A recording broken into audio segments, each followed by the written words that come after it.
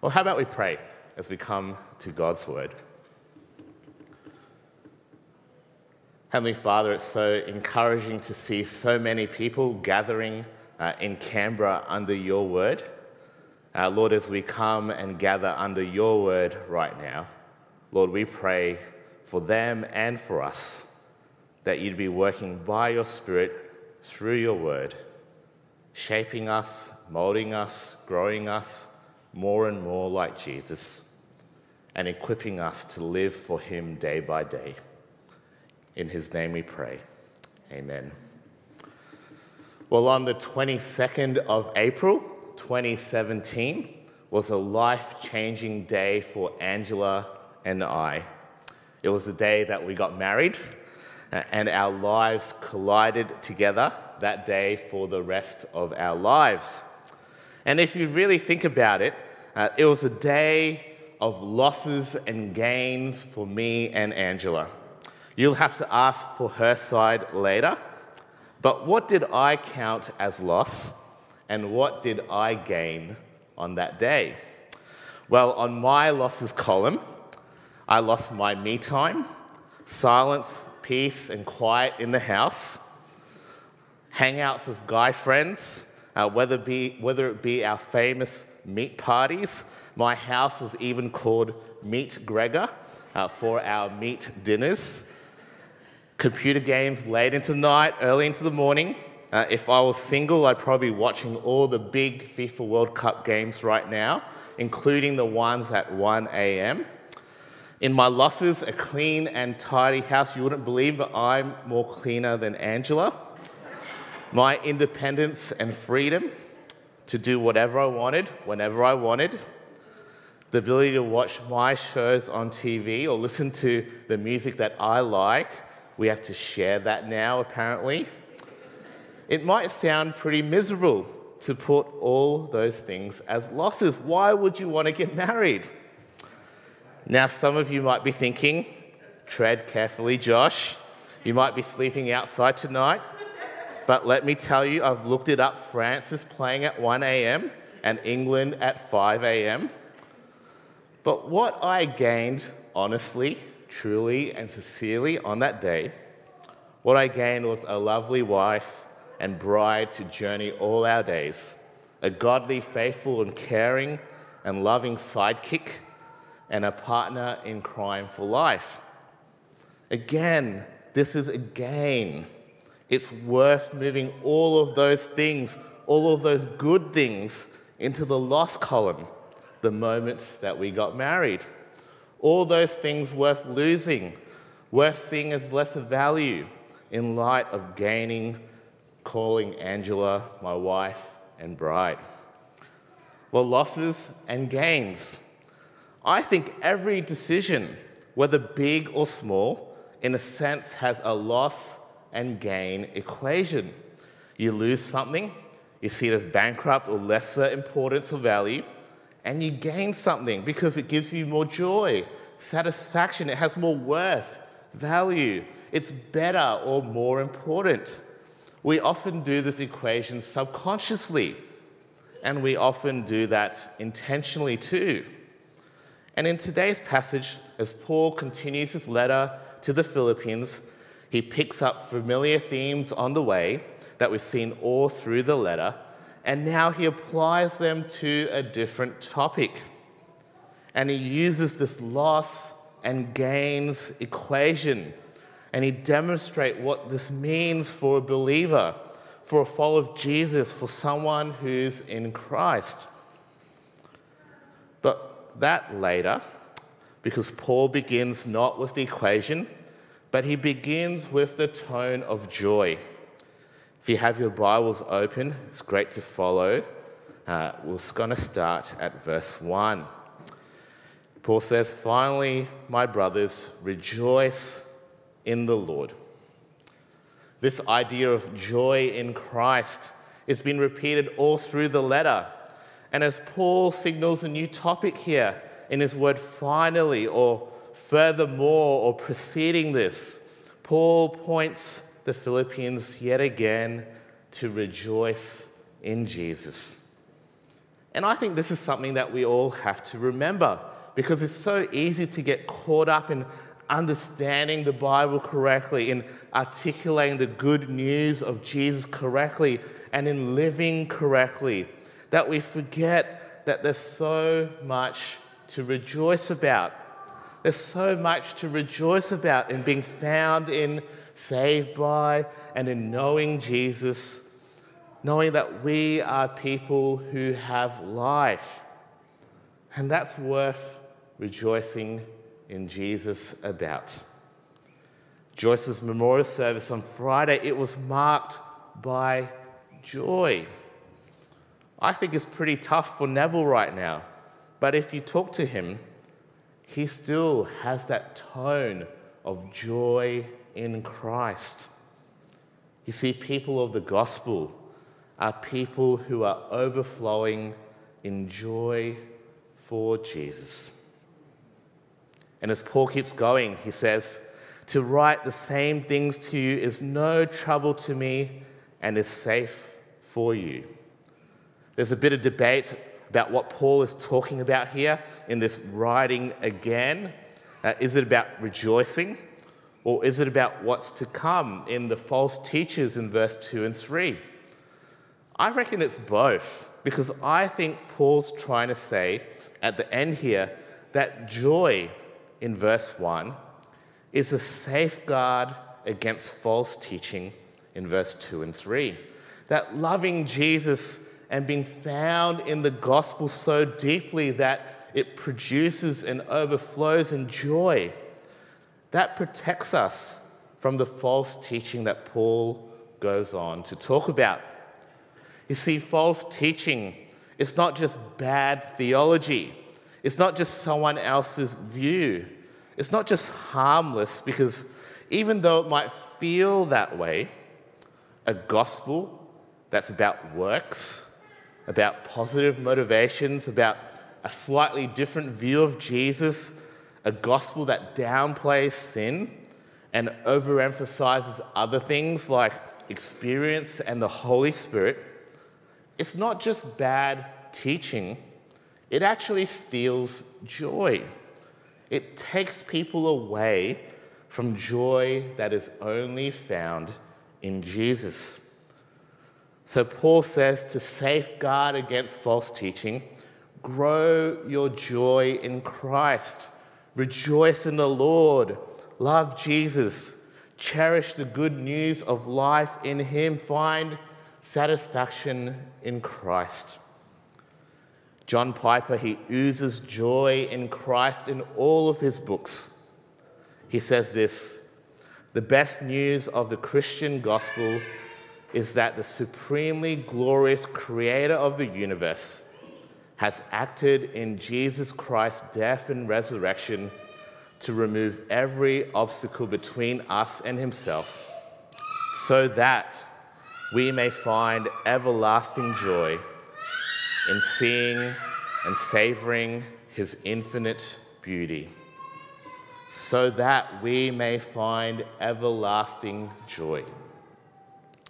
So why does Paul point his audience to joy? What's the false teaching that they need a safeguard from? We'll have a look at verse 2. He's pretty brutal. He says, look out for the dogs. Look out for the evildoers. Look out for those who mutilate the flesh. Paul warns against false teachers. He says, look out for them. Be aware, be on guard. These false teachers here are most likely Jews. Jewish people who are saying that Jesus isn't enough, that you need to follow the law of Moses, to be circumcised, to do all these other things, and then you'll be saved by God. And Paul, he uses irony to turn the tables on these false teachers. He calls them dogs. The Jews referred to Gentiles as dogs, unclean, not following the purity laws. But Paul says that it's these Jewish false teachers, they're the unclean ones. They were pushing an external thing, where God is concerned about the heart. Then he calls them evildoers. These Jews had been calling Paul as one who was an evildoer, working evil in proclaiming this free gospel of Jesus. But Paul says that they are the real evildoers here in adding to faith in Christ alone for salvation. And finally, he calls these false teachers mutilators, again turning their prized mark of circumcision, and in light of the good news of life in Jesus, likening circumcision to a pagan ritual, like what the prophets of Baal used to do, cutting themselves to get the attention of their God. And as Paul turns to reassure the Philippians, he continues the use of irony to show this. Verse 3, "For we are the circumcision, who worship by the Spirit of God and glory in Christ Jesus, and put no confidence in the flesh." He says, since these false teachers were bringing up the topic of circumcision, Paul, he declares and he turns the tables, and he says that the believers in Jesus are the true circumcision. They're the true people of God.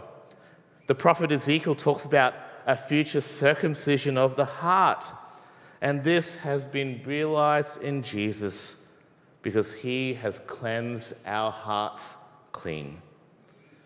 You see, the true circumcision, the true people, the true group that's set apart from God, for God, they're not marked by some fleshly outside quality. They're marked with worshipping by the Spirit of God, which is what Paul goes on to next. And this is another promise of Ezekiel that's realized in Jesus.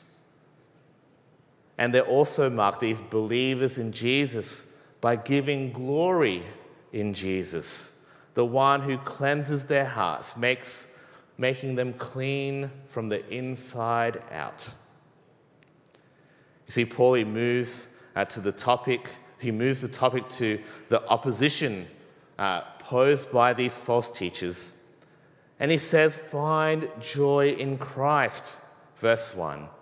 And then he says, look out for these joy stealers, these people who are distorting the good news of life found in Jesus, people adding fleshly works to be saved, people leading you away from joy found in Christ Jesus alone.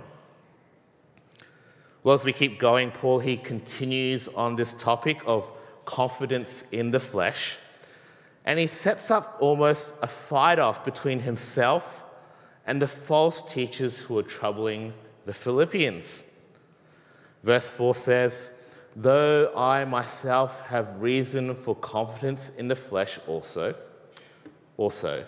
if anyone else thinks he has reason for confidence in the flesh, I have more. Paul, he says, I know a thing or two about confidence in the flesh. I know what these false teachers are talking about.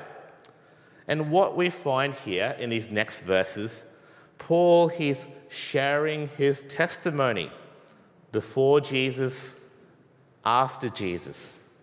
Usually in testimonies, we hear about this in a way of a historical account, a story. This is what I was like before Jesus. This is how I met Jesus. And this is what my life has been since trusting in Jesus. But here, Paul, he does something a bit different. He outlines his testimony in theological terms. He uses an equation of loss and gain, what he believed or boasted in before Jesus, and how all that changed after Jesus. Have a look at verse 5 to 6. This is his boast. Circumcised on the 8th day, of the people of Israel, of the tribe of Benjamin, a Hebrew of Hebrews as to the law, a Pharisee as to zeal, a persecutor of the church, as to righteousness under the law, blameless. These false teachers, to summarize, they were advocating for confidence in the flesh, confidence in this external mark or feature or work in order to be saved. And Paul, he highlights 7 things, 7 fleshly things that he once boasted in for salvation.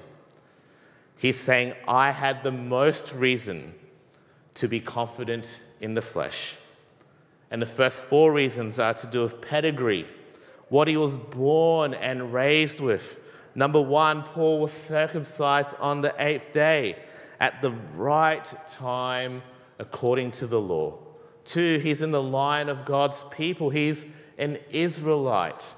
3, he's in the tribe of Benjamin, the tribe of Israel, most faithful to the royal line, to Jerusalem and to the holy temple. Number 4, Paul was a Hebrew of Hebrews. He was unlike the Jews who couldn't speak Jewish. Paul was the real deal. He was a son of Hebrew parents. He spoke the mother tongue.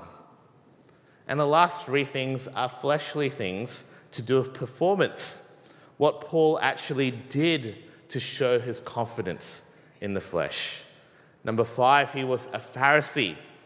He joined the strictest sect of Judaism who were devoted to the law.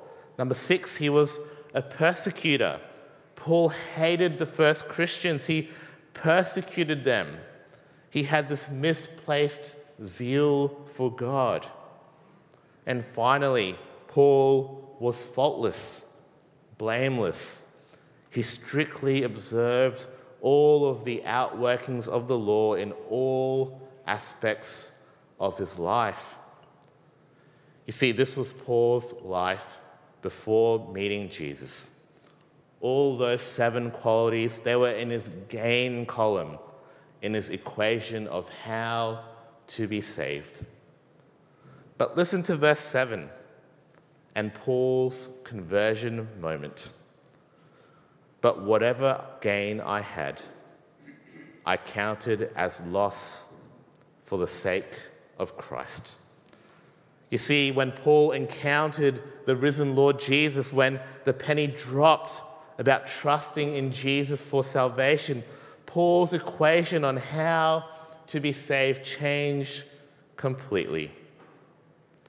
All those things that he found confidence in, those fleshly things that were in his gain column, circumcision, being an Israelite, so on. When Paul gave his life to Jesus, all those fleshly gains moved to the loss column. He counted it all as loss. They were of no value, no importance. They had no spiritual economy. And verse 8 builds on this even further.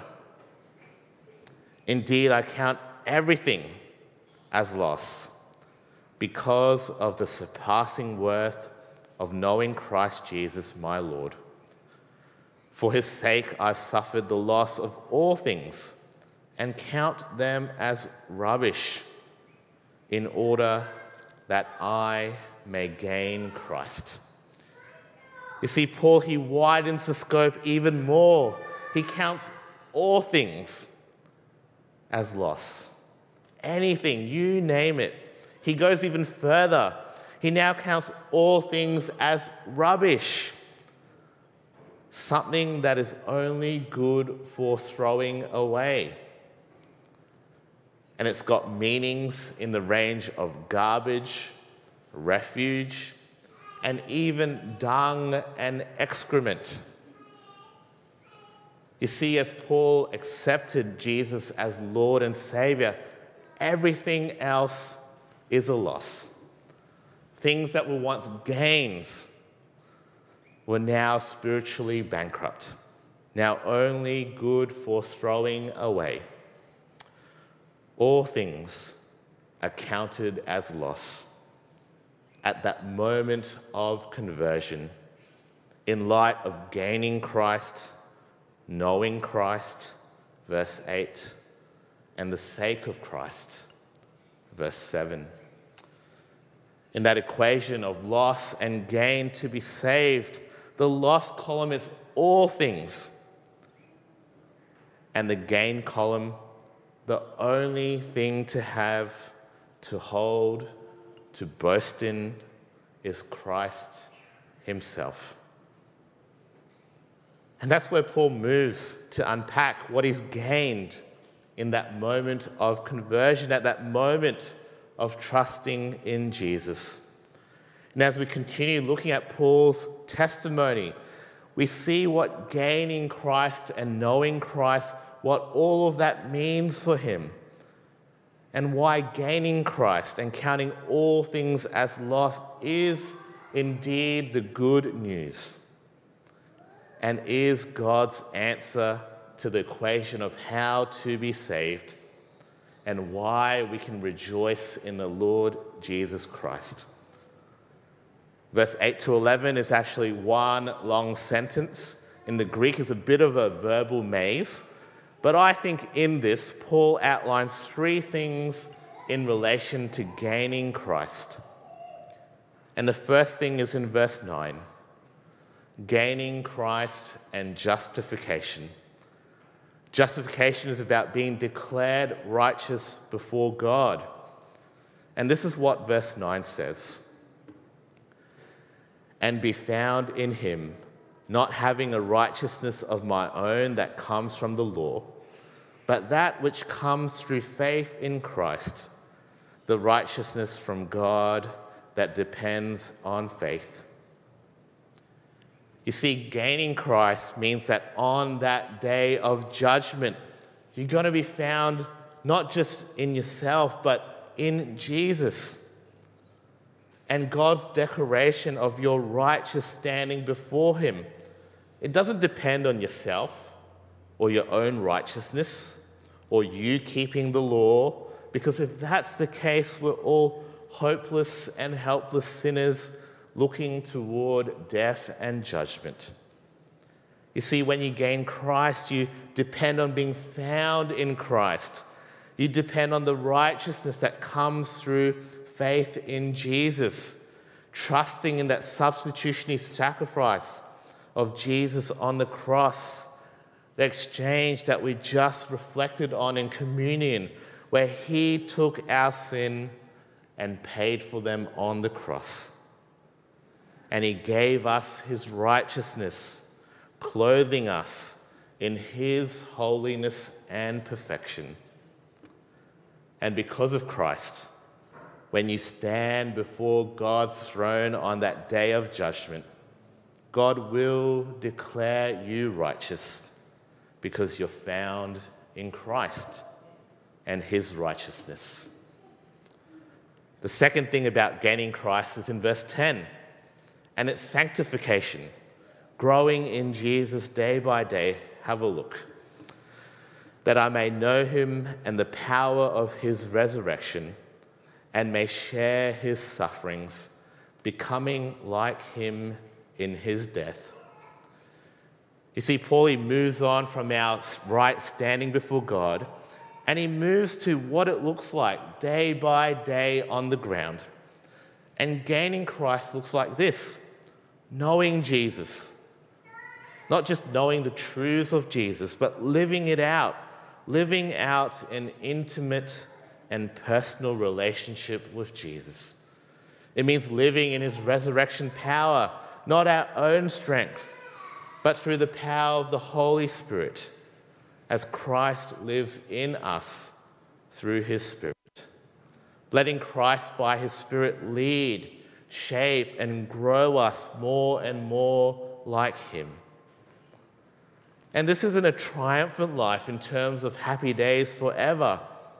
It looks like sharing in Christ's sufferings, serving others, and counting others more significant than yourself.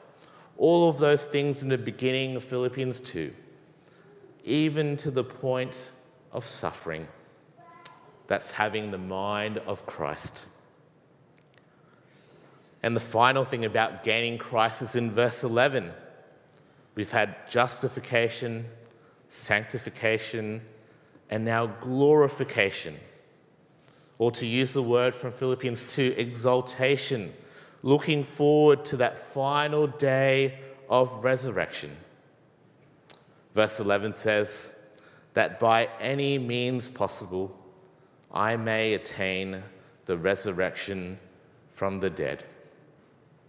You see, Paul's loss and gain equation, it was all about being saved. It was all about attaining resurrection from the dead. And what he's saying here is that having Christ and only Christ in the gain column, it's the only way to be saved and raised and enjoy life on that last day for eternity. You see, Paul's sights, his view, it was glorification, being found in glory, being found enjoying life with God forever. And Paul's answer with this sight in mind is gaining Christ, knowing Christ, being found in Christ. That's the only way to attain resurrection from the dead. And because of this, now he looks forward to life for eternity. If you're at Joyce's memorial service, if you've talked to Joyce in the past months, if you've talked to Neville over the past weeks, that was Joyce and Neville's hope and confidence. They gained and they grasped onto Christ. And they have that certainty, that confidence of glorification, resurrection, life forever. You see, this is every believer's hope and confidence. Putting Christ into the gain column, to be justified, made right with God, to be sanctified, living with the mind of Christ, growing more like him day by day. And finally, to be glorified, to be found on that last day, enjoying life forever in God's new creation. And when we see the goodness of our gains in Christ, it helps us to say no to false teachers, and it causes us to rejoice in Christ and in Christ Jesus alone. Well, as we've come to think about what this passage means for us, I think here we see Paul clearly articulate the good news of life in Jesus, what it means to gain Christ, and how we view other things in light of gaining Christ. And we hear Paul's continued chorus urging us to find joy in Jesus. Well, as we finish our time this morning, I think there's three questions that this passage forces us to ask ourselves. And the first question is this: have you counted all things as loss to gain Christ? Have you counted all things as loss to gain Christ? Maybe you've been coming to church a few times. Maybe you've come for many, many years. But you've never really made that commitment. Yes, I accept Jesus as Lord and Savior. And I count other things as loss in order to gain Christ, to see Jesus as the King and Lord and ruler of my life. Or maybe you've made a half commitment. You acknowledge Jesus, you know, you believe the truths of Jesus, but you've never really done that counting all other things as loss to gain Christ. Maybe you've never fully, really let Jesus in as King and Lord and ruler of your life. And you know that making a half commitment to Jesus isn't really a commitment to Jesus at all, because he demands our lives and all. Have you counted all things as loss to gain Christ? Well, if you haven't done this today, let me challenge you. to do the word that Paul keeps repeating here. Count. Consider Paul's equation. Count. Look at the losses and the gains in order to be saved by God on that day of judgment, in order to belong to God's saved and forgiven people, in order to attain life with God forever. Count and consider Jesus, what it means to gain Christ. See how good it is to know Jesus and to be found in him. Have you counted all things as lost to gain Christ? Second question. How are you going? How are you going in counting all things as loss to gain Christ? If you're a follower of Jesus, as most of you are, you've had that moment that Paul had where he came face to face with Jesus. And after seeing how good it is to be found in Christ, he counted all things as loss to gain Christ as Lord and Saviour. Maybe that moment was in the recent past, or maybe it's been decades ago. But counting all things as lost to gain Christ is not a one and done thing. It's an equation that we live out all our days. And I think it's easy over time, over change of seasons in life, over change of circumstances, for things to creep up that were once in the lost column, and they creep up and threaten to take the place of Christ in the gain column. So how are you going today in counting all things as loss to gain Christ? What are things that threaten gaining Christ, valuing Christ, finding your spiritual wealth and salvation in Christ and Christ alone? Maybe it's works. Instead of trusting in Jesus alone, you think, I'm actually a good person. I don't do too many bad things. And to find your confidence over time in your works.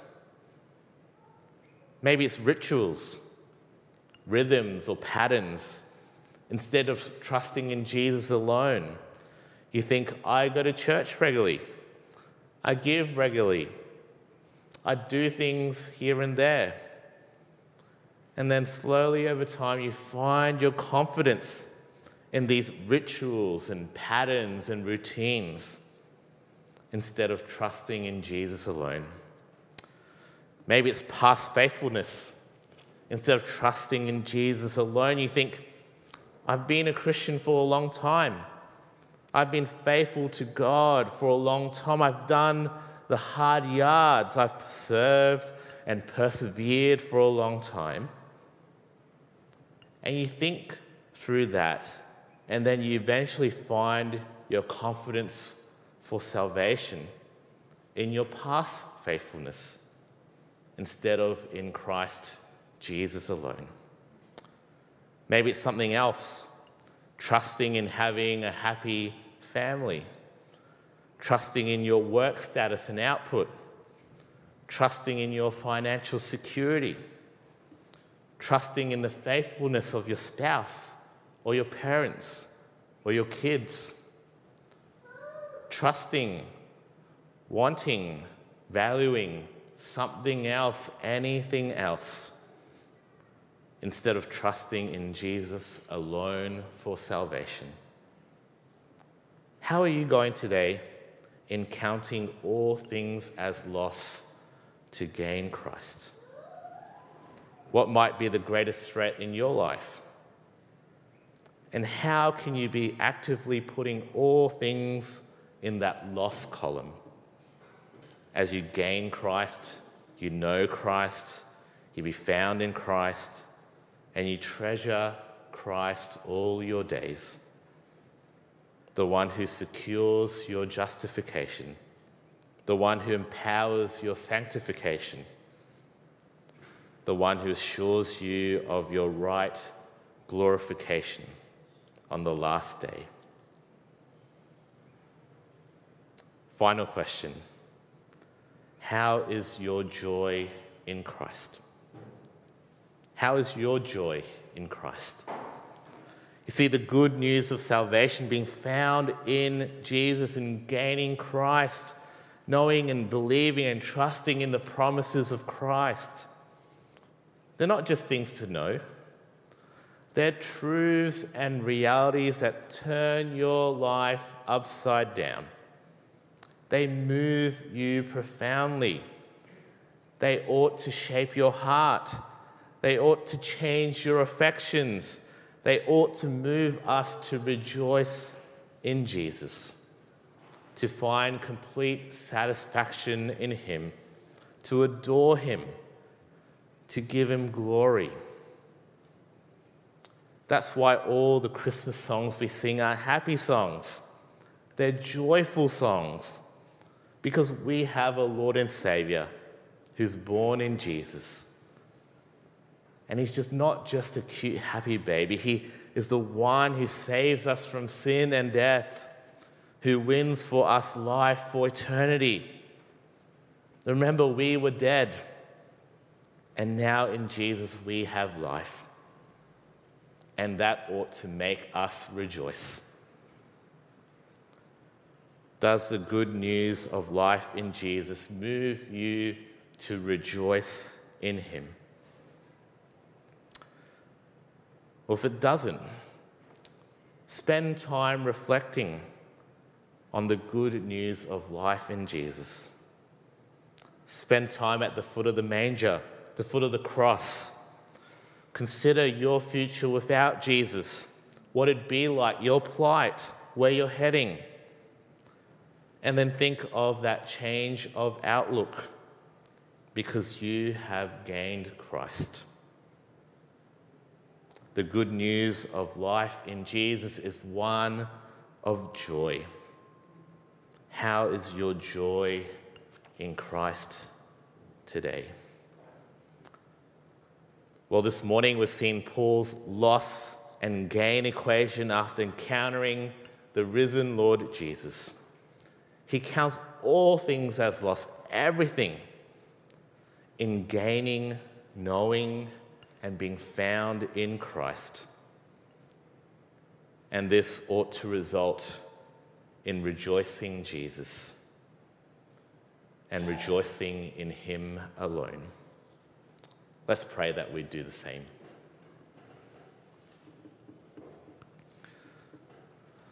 Father God, we're challenged by Paul as he recounts his response to the good news of life in Jesus. Lord, help us to count all things as loss in light of gaining Christ and being found in him on that last day. Please forgive us, Lord, for the times when we value things above or in competition with Christ in our lives. And as we consider how good it is to be found in Jesus, help that to drive us to rejoice in him, to rejoice in Jesus, our good and gracious Lord and Saviour, the one who wins us life forever. We pray these things in Jesus' name. Amen.